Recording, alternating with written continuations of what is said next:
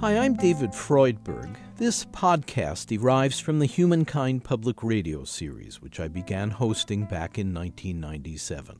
Our program recognizes how hard it can be, but also how necessary, for us to hold on to our humanity. So we've sought out people with stories that illustrate how they approach that quest.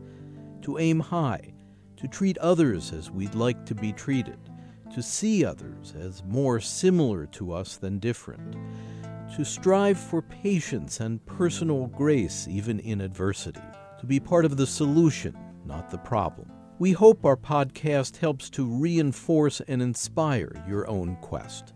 Thank you.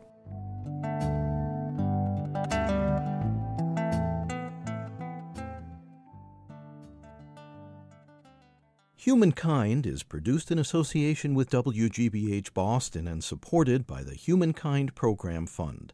Additional funding for this series has been provided by the Corporation for Public Broadcasting, the National Institutes of Health, the Annie E. Casey Foundation, and the Park Foundation.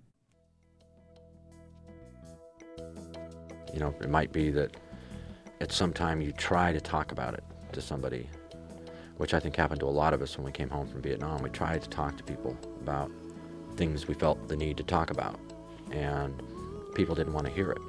And then you kind of suppress it, you kind of bury it. So I think initially you have to become conscious once again that there is something unfinished, something that needs to be dealt with. A tale of brave veterans who returned to Vietnam to help heal their emotional wounds. You're listening to Humankind. I'm David Freudberg.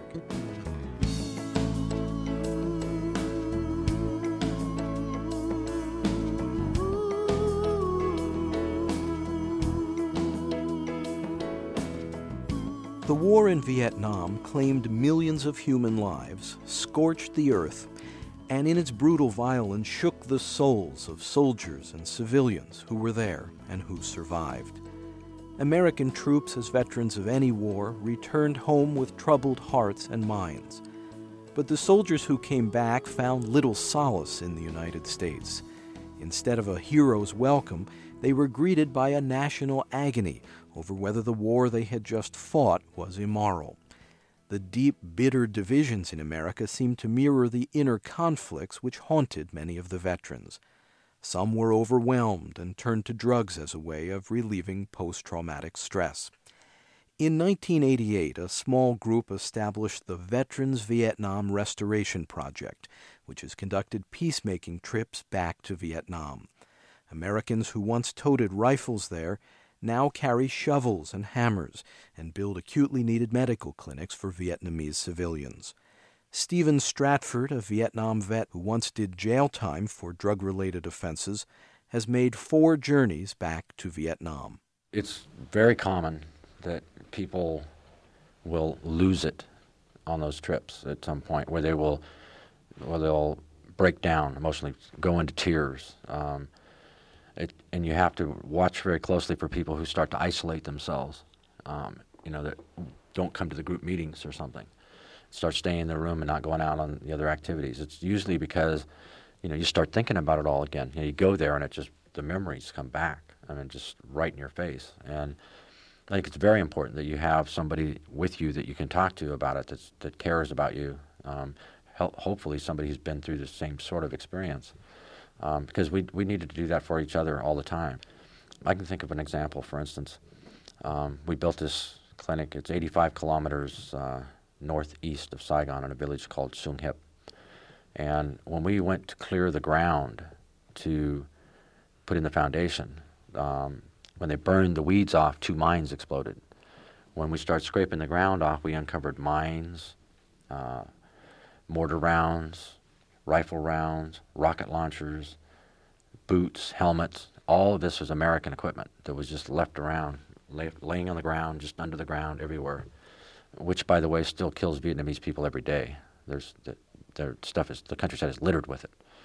One of the things that sticks in my mind is when we found the first mortar round, live mortar round, and one of the guys on the team was holding it up like this.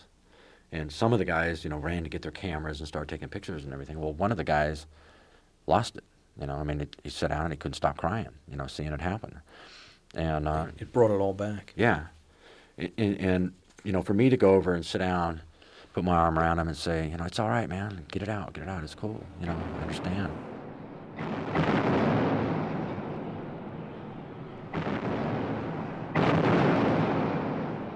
Memories of Vietnam, from which U.S. ground forces finally withdrew in 1973, conjure up an excruciating chapter of recent history. Portrayed by American leaders as an assault on communism, it was a ferocious war that played out not only in the crowded cities and steamy jungles of Southeast Asia, but also via television in living rooms across the United States. We watched pictures of body bags containing dead soldiers and learned about napalm, a bomb material that sticks to its targets as it burns their flesh. Steven Stratford, a California teenager, was among the hundreds of thousands of frightened young Americans shipped off to a distant war. I chose the intelligence career field because it was the most difficult one to get into. You need to have the highest scores on all the tests to get into it, so it seemed sort of exclusive. I thought it would somehow be better. And then I was trained in Denver, Colorado in my career, military career. Spent a little bit of time in Mountain Home, Idaho, and then was sent to Vietnam. And my job in Vietnam was to provide targets for pilots to bomb in Laos. And of course, Laos was a neutral country during the war.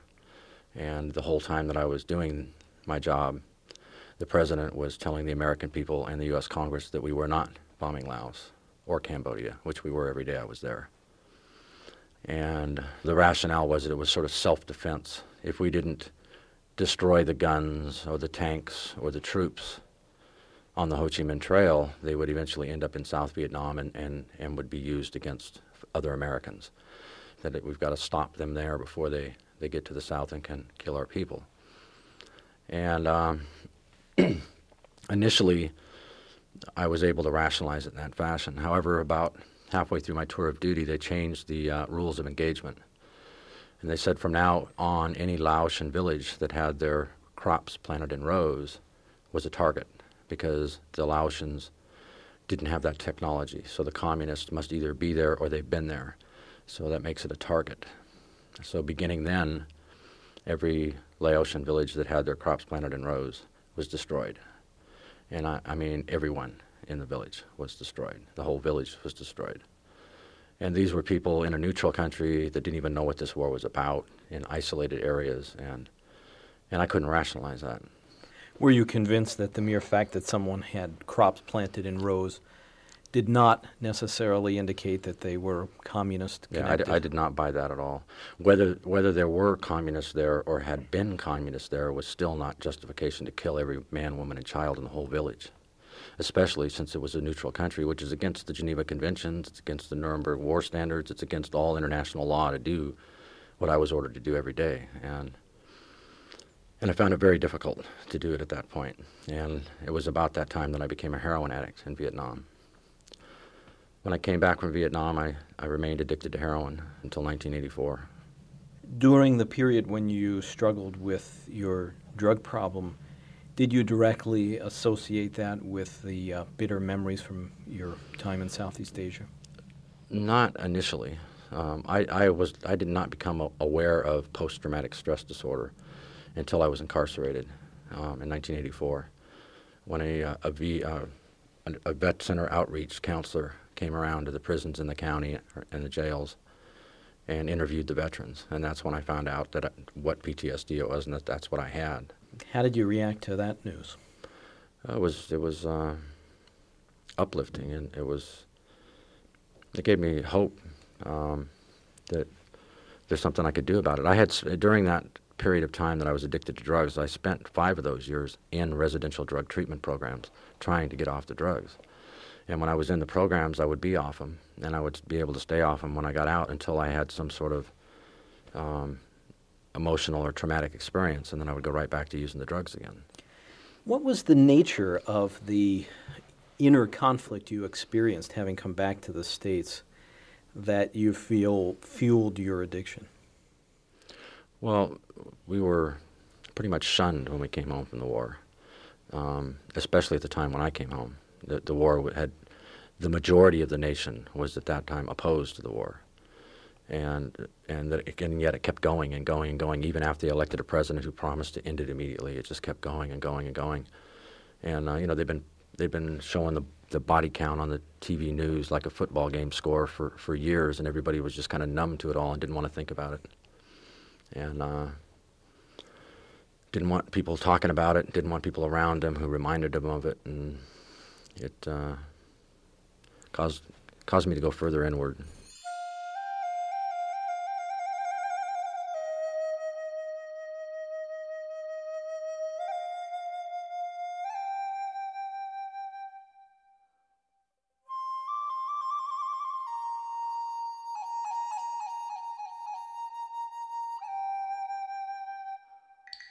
I think the thing that helped me with that more than anything else was on my first trip back to Vietnam in 1991. I went over and participated in a demonstration with 32 other Americans against the U.S. trade embargo. In the whole time that I was over there, not one Vietnamese person showed any resentment, animosity, or hatred towards me. And it was obvious who I was and what I was doing there, that I was a veteran of the war and that I fought against the Vietnamese. You were surprised by their open attitude? More than surprised. It's hard to even understand how.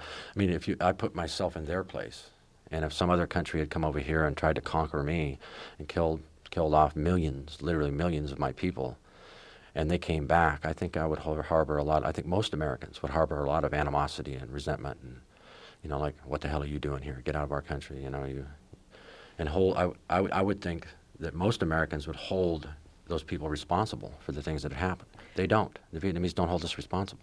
How do you explain their lack of vindictiveness? Well, for one thing, they very clearly separate the people from the government. They realize that the American government does horrible things, but that the American people aren't horrible people. And they realize, that there's a very distinct difference between the people of a country and a government. And I think a lot of it, too, has to do with their religion and their culture and the fact that they were the victors, and it was a struggle for independence. They won. They were happy. Like we welcomed the British back after we got our independence, because we were the winners, But the losers don't handle it quite that way, quite the same. But I think a lot of it has to do with Eastern culture and religion. On that trip, we were walking, like doing a demonstration through the cities, Hanoi, Haiphong, Hong Ai, Hue, Da Nang, Vinh, Ho Chi Minh City, Vung Tau, all these places we would parade through the streets carrying banners and in a demonstration against the embargo. Well, when we started in Hanoi. None of the Vietnamese would join us. In fact, they looked very suspiciously at us because it's not one of their customs to have parades or demonstrations. And they were afraid they'd get arrested if they joined us as well.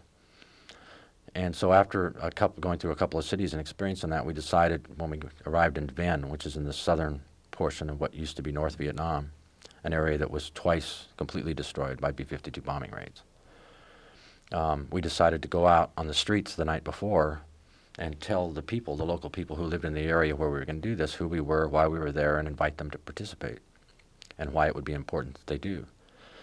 And so I was with a couple people and an interpreter, and I was going down the street, and I stopped at a little stand and bought a beer and bought one for the owner of the stand, and we sat down and started talking. And as Americans, or as even Caucasians, but especially Americans, everywhere you go, you draw a crowd in Vietnam. We look very different from them, and there aren't many people over there like us. So there was a big crowd all around as we're sitting there talking. And I explained to this man that I was an American Vietnam War veteran and that I, fought against the North Vietnamese and the Viet Cong, and that my government made me do some things that I felt badly about, and I was coming back to sort of make amends and to do something to help them. At that point, he began to talk, and he told me, he says, I'm a veteran too.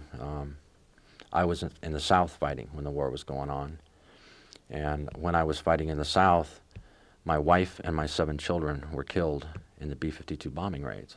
And we're sitting almost knees to knees together, and he reaches across and grabs my hand in both of his hands. He says, thank you for coming back. Let's let bygones be bygones. Let's be friends. And that something clicked inside. I mean, I get goosebumps right now just talking about it. But it's like if this man who lost his whole family because of these bombing raids could forgive me, maybe I could forgive myself. And it just, it caused a major change in me, which my family all noticed. And when I came back, and everybody that's known me has noticed the difference. How did you change? It felt like a big load was lifted off my shoulders. I felt lighter. I felt I could be more open. I felt like I didn't have to hide this anymore, or I don't know. It's hard to explain, but it was a liberating sort of feeling. I'm much more outgoing now as a result. I used to be very tight-lipped and reserved.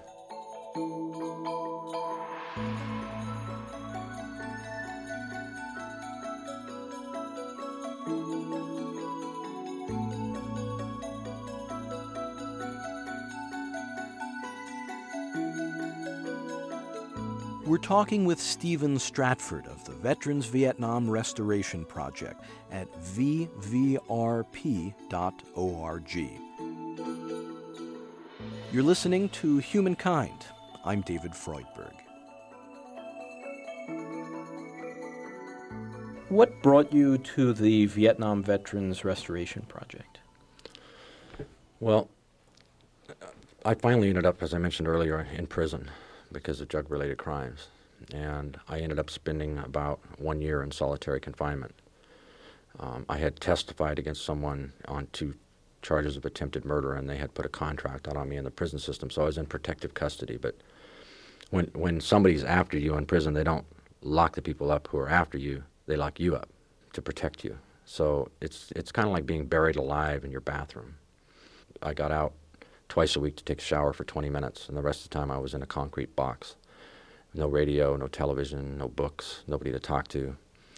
Did your memories from the Vietnam experience enter into that jail cell? All the time. All the time.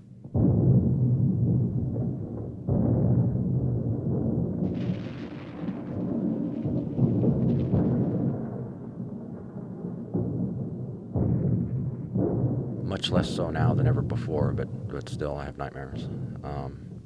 I used to have them much more often. And in that situation, I had them all the time. But what I came to the conclusion that if there was some way I could learn to control my thoughts when I was awake and not think about the negative things I thought about all the time, perhaps my nightmares wouldn't be as bad and my waking existence would be better. And this is a concept that had never even occurred to me, that people could control what they think about. So what I did was, whenever I caught myself thinking negatively, I would make myself think about a time when I was at peace.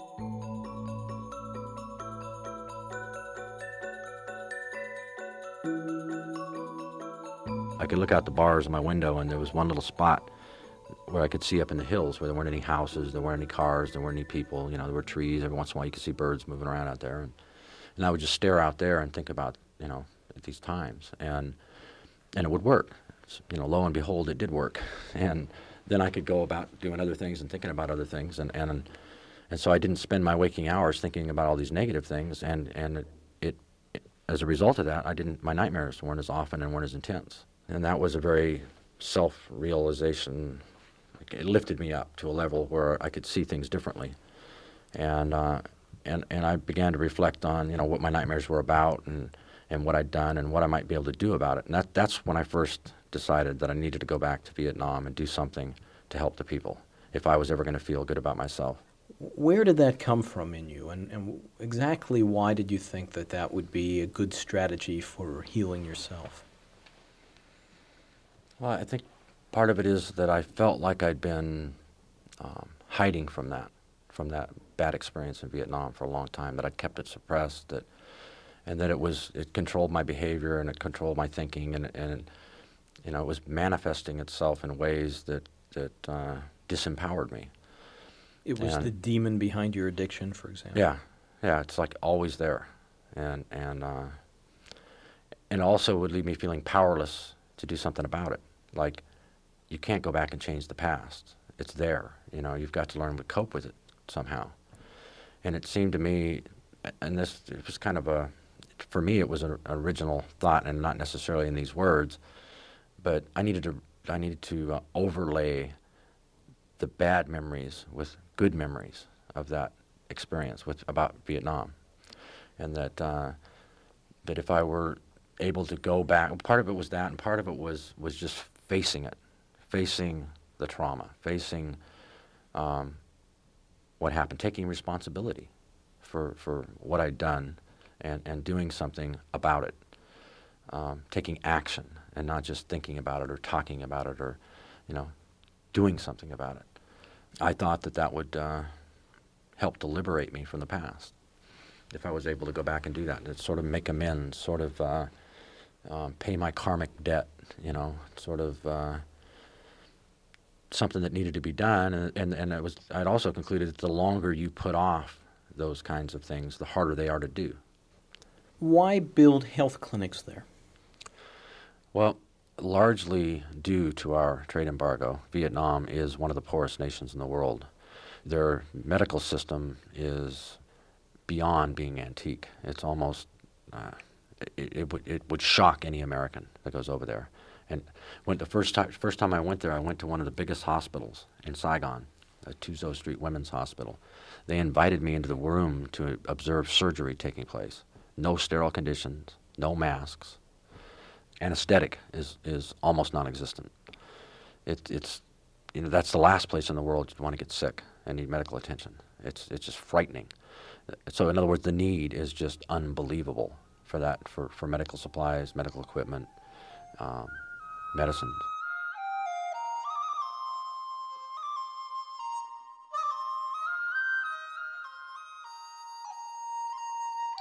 While conditions there have somewhat improved since the U.S. trade embargo was lifted in 1994, Vietnam remains one of the world's neediest countries. In response, Veterans Vietnam Restoration Project has sent over more than a dozen volunteer construction teams. Since 1989, funded through private donations, they have built a friendship clinic, added a surgical wing to a children's hospital, created housing for amputees, and constructed a social care center for the elderly and orphans. And it wasn't only Vietnam the veterans were rebuilding. It was phenomenal changes in these people, right before your eyes. And it was, for instance, people that we have a team training before we go over for 4 days, where everybody gets to know one another and find out their motives for going, and just divide up the responsibilities that will have to be taken care of on the trip. And during the team training is when we really first get to know each other, and everybody's going over. And there were several people that were totally tight-lipped. I mean, they'd sit there with their arms crossed all the time and not look you in the eye. And when they did talk, they'd just use little short sentences and very suspicious of everything, and didn't want to participate in the meetings, and didn't want to, were very resistant to most everything. And some of those same people, when we got over there, ended up running the meetings and volunteering to do things that they didn't volunteer to do anything before they went over there. They just opened up. They opened up. Yeah, it's like a flower blooming. Just in fact, we used to sit on the balcony of the hotel where they put us out. We had about a 20-kilometer trip every day from the hotel to the job site. And in the evenings, we'd come back and we'd all take a shower and everything, and we'd sit around and talk. And one of the things we were talking about is why is this happening to us? What's making this feel so different? And some of the conclusions we came to were that, first of all, when you go into the military, especially during a time of war,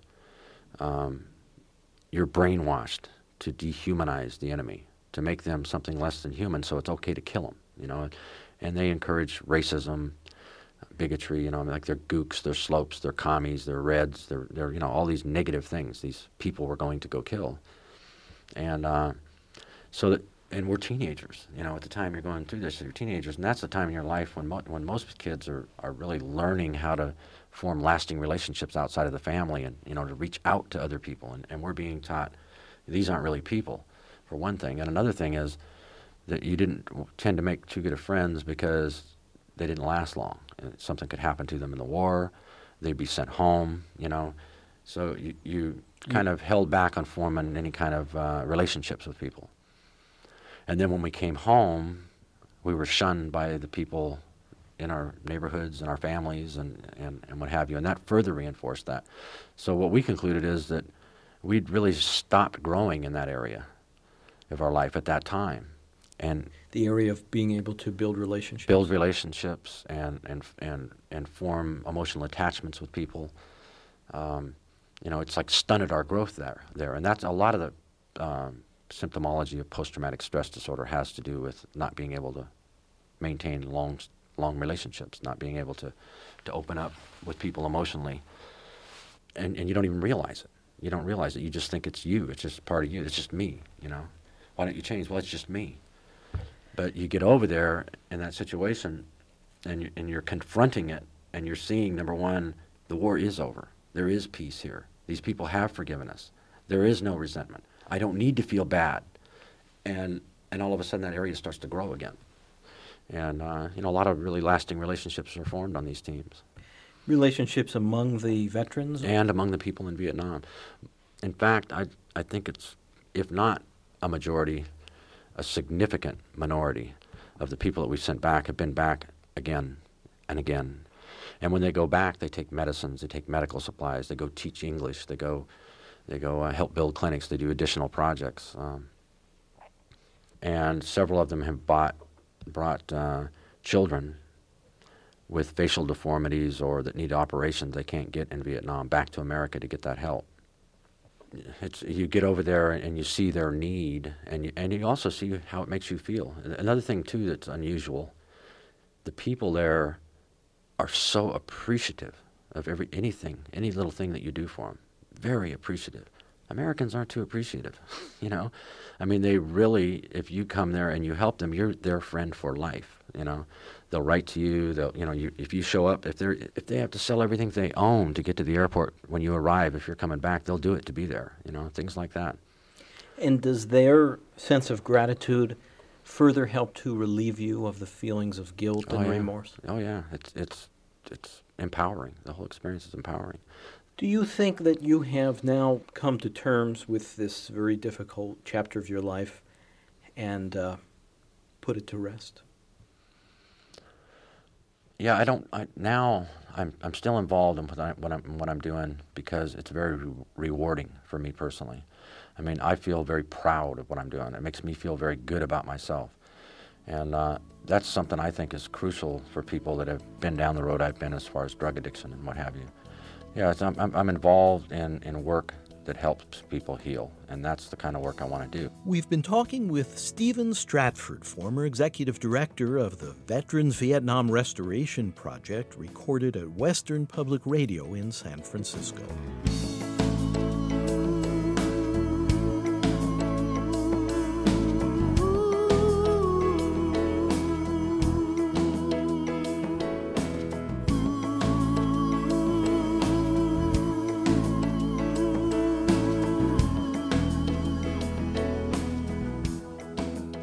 Listening to Humankind. I'm David Freudberg. Studio recording by Antonio Oliart Rose. Editorial assistance from Thomas Royal.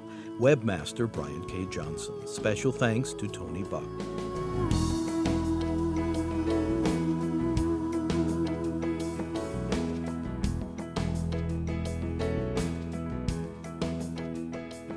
Our program is produced by Human Media in association with WGBH Boston and Connie Goldman Productions.